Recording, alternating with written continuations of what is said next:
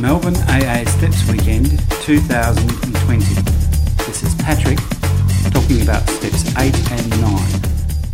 Hello, I'm Patrick and I'm an alcoholic and I'm sober today thanks to AA and a higher power. My sobriety, my last drink, I had my last drink on June the 26th, 1993, so I've been sober 26 years. I got sober in Warragul, so my first experiences with attempting step 8 and 9 were rudimentary at best. But even before I attempted to do the steps, before I got a sponsor, before I tried to do these steps down in Warragul, I had a bit of a look at that step 8 and 9, and it was the most fearful of all the steps. I believe I was a antisocial, delinquent, nasty drunk. So there was... Hence, I got sober when I was 20 years of age. I grew up in Noble Park. So what I believed I was going to have to do, or what I thought was the safest way for me, as it says, don't cause harms to yourself or others, was to just drive down the main street of Noble Park, have the window down with a megaphone, and say, "It's Patrick. I'm apologising for all the shit I did to all of you on a Saturday morning." So I should have a blank. I should get most of them, and just drive off when people, because I literally got chased down the street by a bunch of Muslims one time because I mucked up there. Tried to take back my old church. So there's just really dumb behaviour when I was drinking. So that was my belief, and I said, no, that's just way too much. It's way too hard. And then I actually got a sponsor who hadn't really gone through the steps like as intended in the big book. So basically my first attempt at completing the steps was in Warragul. My sponsor, Peter, hadn't actually gone through the steps the way it was laid out in the big book, so he literally winged it. He just made it up as he went along. He had where he got sober, he was sober about 7 years himself at the date of time when he was taking me through the steps, and he just had this, like speaker meeting, just write the shit down. So write down what you did. So he said, the method he employed was to write down all the bad shit you have done, to give it to him, which I dutifully did, and he read the entire 2 A4 pages of all the list of my bad behaviours, then instructed me to burn it. And informed me you were one sick puppy, then proudly declaring to me that you don't have to be like that anymore.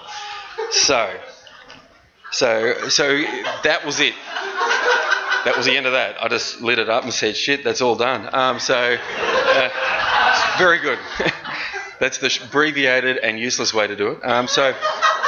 So when I was working out with I was working with a blank canvas when it came to my list of all the persons I had harmed, seeing as I'd burnt the names of the people who were on my A4 sheets. So my actual first attempt was about 12 months later when I met a guy I used to play football with, Philip. And I played footy with him for a number of years, so from about the age of 8 till 17.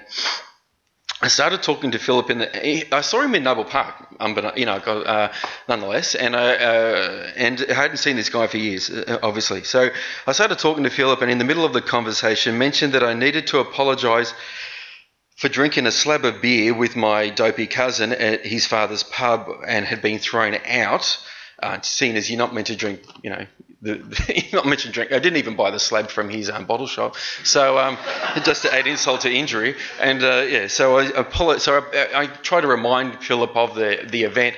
The pub was in Dandenong, so I was just a bum on a night, and I'm trying to go, remember I did this? He's like, So eventually he goes, oh, that's right, yeah, because I just carried on like an idiot. So.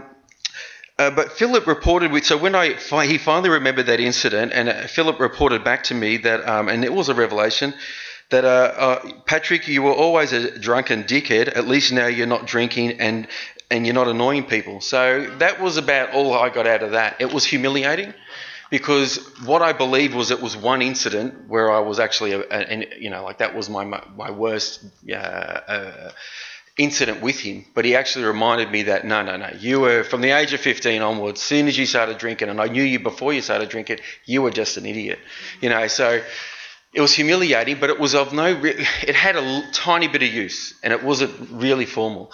So what it did, there was another person who I was going to, who I knew I had to do some amends, and I didn't get to it because I actually asked my father. So instead of going through this process once again with a sponsor who'd gone through it themselves. I asked my old man, I said, what I did on my last night of my drink was I had this thing called an alcohol-induced psychosis. Okay, that's the technical term for it. I was mad. I drank a lot of grog in Morwell. I was drinking in Morwell because I got thrown out of Warragul, got thrown out of Noble Park. Parents had shifted to Warragul, so it's just a geographic thing. But Morwell's I said, I cannot get thrown out of a pub in Morwell. They've got chromosomes missing. I've worked in this town. It is the dumbest town I've ever seen. Everyone's, got 3 teeth missing. They can, they abbreviate their names to Shaz and all that kind of stuff. So I was better than all of them. I got barred for life on that first night from a pub where they only have plastic jugs. It was called the Merton Rush, and so I got the bum rush. I got thrown out. I got beaten up by the bouncer and everything else, because I was such an innocent victim. I jumped the bar and was pouring myself free beer, and then I punched him when he tried to stop me. So how could he do that to me? But anyway, that's how I saw it. But what I did after that was I believed someone was chasing me, and I ran to my dad's friend's place, and this person was a figment of my imagination. That was a psychotic delusion, and so psychotic visual hallucination, actually. So what I did was I tried to actually break into the house. I thought there was someone home, and I thought that they wanted to see me get killed. So I got my dad's friend's name was Neil, and thankfully he wasn't home that night. I think it was a higher power thing. And I grabbed the security door, and they're really secure, but I tried to rip it off its hinges. I bent it out of shape. I got the fuses from the front of his house, and I threw them through the window, saying, "How dare you not let me out? I'm going to get killed here, and you're just going to witness it," believing he was in the house. Nonetheless, I knew that Neil had spoken about some lunatic, who was me, when I got sober, and he come over to my dad's house about 4 weeks later and said, "This lunatic smashed the crap out of the front of my house, and it's cost $2,000 to fix." And he's going, "I'm going to have to get a new door jamb." Obviously, the security door was bent, way out of shape, and like the windows have got to get replaced. And I'm like, "Oh yeah," and it was, and to keep his friendship, what my dad said is, if I told Neil and I tried to recompensate him at that point, he's never going to be his friend again, it's going to stuff everything up. So I suppose that's how he saw it. But I said, I can pay him back, and he goes, but what it was the shame of my behaviour. I think that's what Dad was really saying. I don't really, want to drag you through this process, but it would have been a great benefit. So when I actually did go through the steps formally, was 19 years. I was 19 years sober a day at a time. That was that. So I go, and I finally worked out the courage to ask a member who had done the steps thoroughly, the Big Book way, the Joe and Charlie Big Book, Joe and Charlie books that you use, the sponsee and the sponsor. And this guy was 19 years sober. Sorry, he was 15 years sober. I was 19 years sober. He started off in NA, but he was a lot more feral than what I was on the drink, and he'd been drinking for longer, and he'd used a lot of drugs. He was really down and out, and he was spiritual. So it was the attraction of this person, and he was coming to meetings in the Warragul area. I was back living there again, or still living there. So I asked this guy to take me through the steps. And this is when I thoroughly went through it. And the thing was with the step 8 and 9, before we got to that, I obviously did step 5 with him. But what he did as we were going through it, and I did the first 2 columns, and then we did the next 3 columns together. But before we started on column 3, he did state to me, he asked me to go, after I listed the harms that they'd done to me, because that was the easy bit, because I could always remember that in vivid detail. But what the part that stumped me was he goes, well, before we go on to the next column, tell me what you did. What was your response to that? What did you do? And that, when we wrote down then we went through the next 2 columns, and then we put a tact on the next column, which was really what I was going to say in step 9. So I did this is why I did it, and this is what I need to apologise for.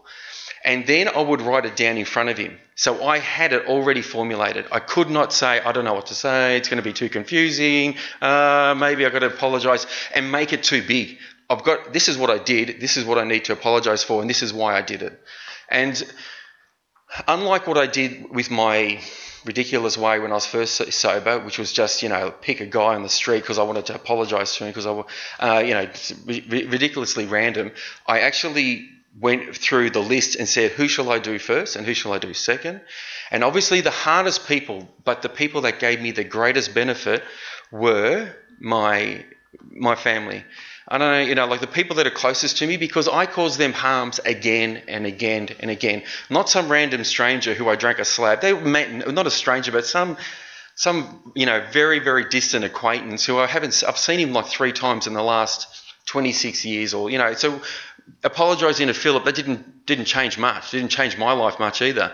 Apologising to my son, the hardest thing I've ever done in my life. Emotionally, my kids have never seen me drink and I've never seen them drink. My son how long sober? I was 3.5 years sober when he was born. He's 23 years of age, and I apologised to him when I was obviously 19 years sober. And it was about the stuff I did sober. And it was about, particularly in the first 5 years of his life, apologised to my then partner but now ex-partner. That was very difficult. And then, those things they gave me the greatest spiritual growth out of anything that I've ever done in sobriety. And the hardest things I've done. Obviously, the greatest benefit is the hardest things because I just caused harms to the people that I loved, and I just don't like to, So that gave me the greatest relief. But that was the courage I got to go through this process, the systematic way that I did it. I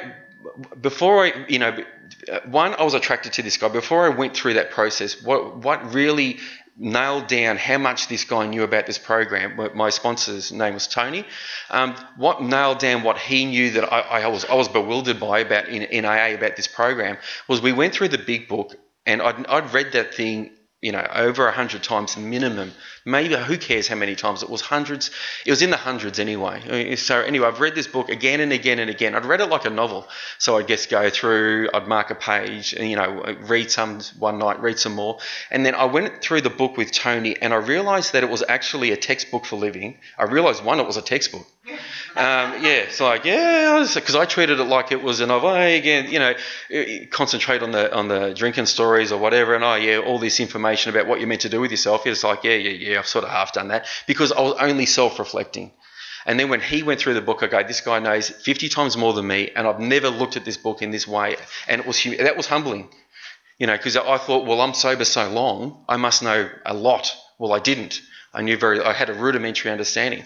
For me, drinking wasn't, there is that thing that you say that if you don't do the steps, you might drink. Well, I done step 1. You will drink if you don't do step 1, okay? Tell you that unequivocally. We're not going back there, but if I done step 1, I can't stand drinking because I hurt people too much. I can't stand the person that I am. But I never got into the person that my full potential and the person I wanted to be. That's what doing the rest of the steps do. What do you want to do with yourself? Do you want to be stark raving sober? You can be, because I have been there for a number of years. And from doing those steps, particularly step 8 and 9 is the hardest step I've done. Writing down things on a piece of paper, well, that's so what? But the relevance of going to a person is seeing how I harm them and how it reflects back. Because I'm an alcoholic, I'm selfish. If I get hurt, I've got to do something in reaction to it, and not think about the consequences and just think about, well, you hurt me, and that's enough. That's, I can't deal with this situation, so I have to, use my coping mechanisms, which are extremely poor. So I had to do it. I was always justifying. I was always victimising myself, and I could see that the most important thing is how I treat others, and the way to treat others. So that's how I went through the steps. So I went through the first 2 columns. We went to the third. Then with my sponsor. The third was, what did I actually do to that second column? What they did to me, my actual reaction to it. And then I went through my basic instincts where they were out of whack, and those. I had that, without doing the steps, I always had this psychic poison, which was a secret that I couldn't reveal to myself. I thought I could, but I thought I could just think through them and get through them, but they were driving me. My motivations to do these harms were still driving me. And by doing these steps, they don't anymore. So I've got a release. I got a release from my alcoholic behaviour, my selfish behaviour. So I'm not perfect, but and I can now use that step 10. All because I did step 9. But as I said, that's the hardest part. Anyone that thinks writing down, I don't know why people think step 4 is so hard. Seriously, it's just like you're putting stuff in a textbook. You're just putting stuff on an exercise book. How hard can that be? It's actually step 9. And then once you've done step 9, you realise that gives you the greatest benefit, and then you realise you need to do it walking around doing step 10. And I'll shut up. Thanks. Information about the Melbourne AA Steps Weekend is available at stepsweekend.aagroup.org.au.